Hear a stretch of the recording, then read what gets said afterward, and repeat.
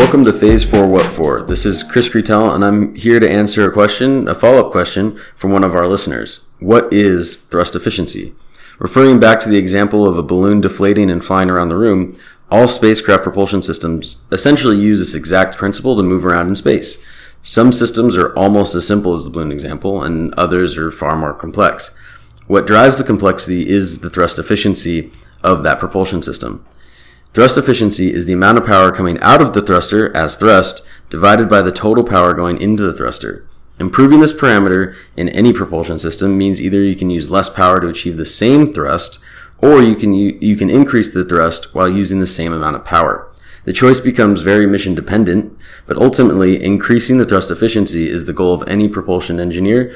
This has been Phase 4 What For? Tweet us your questions at Phase 4 Plasma. Thanks for listening.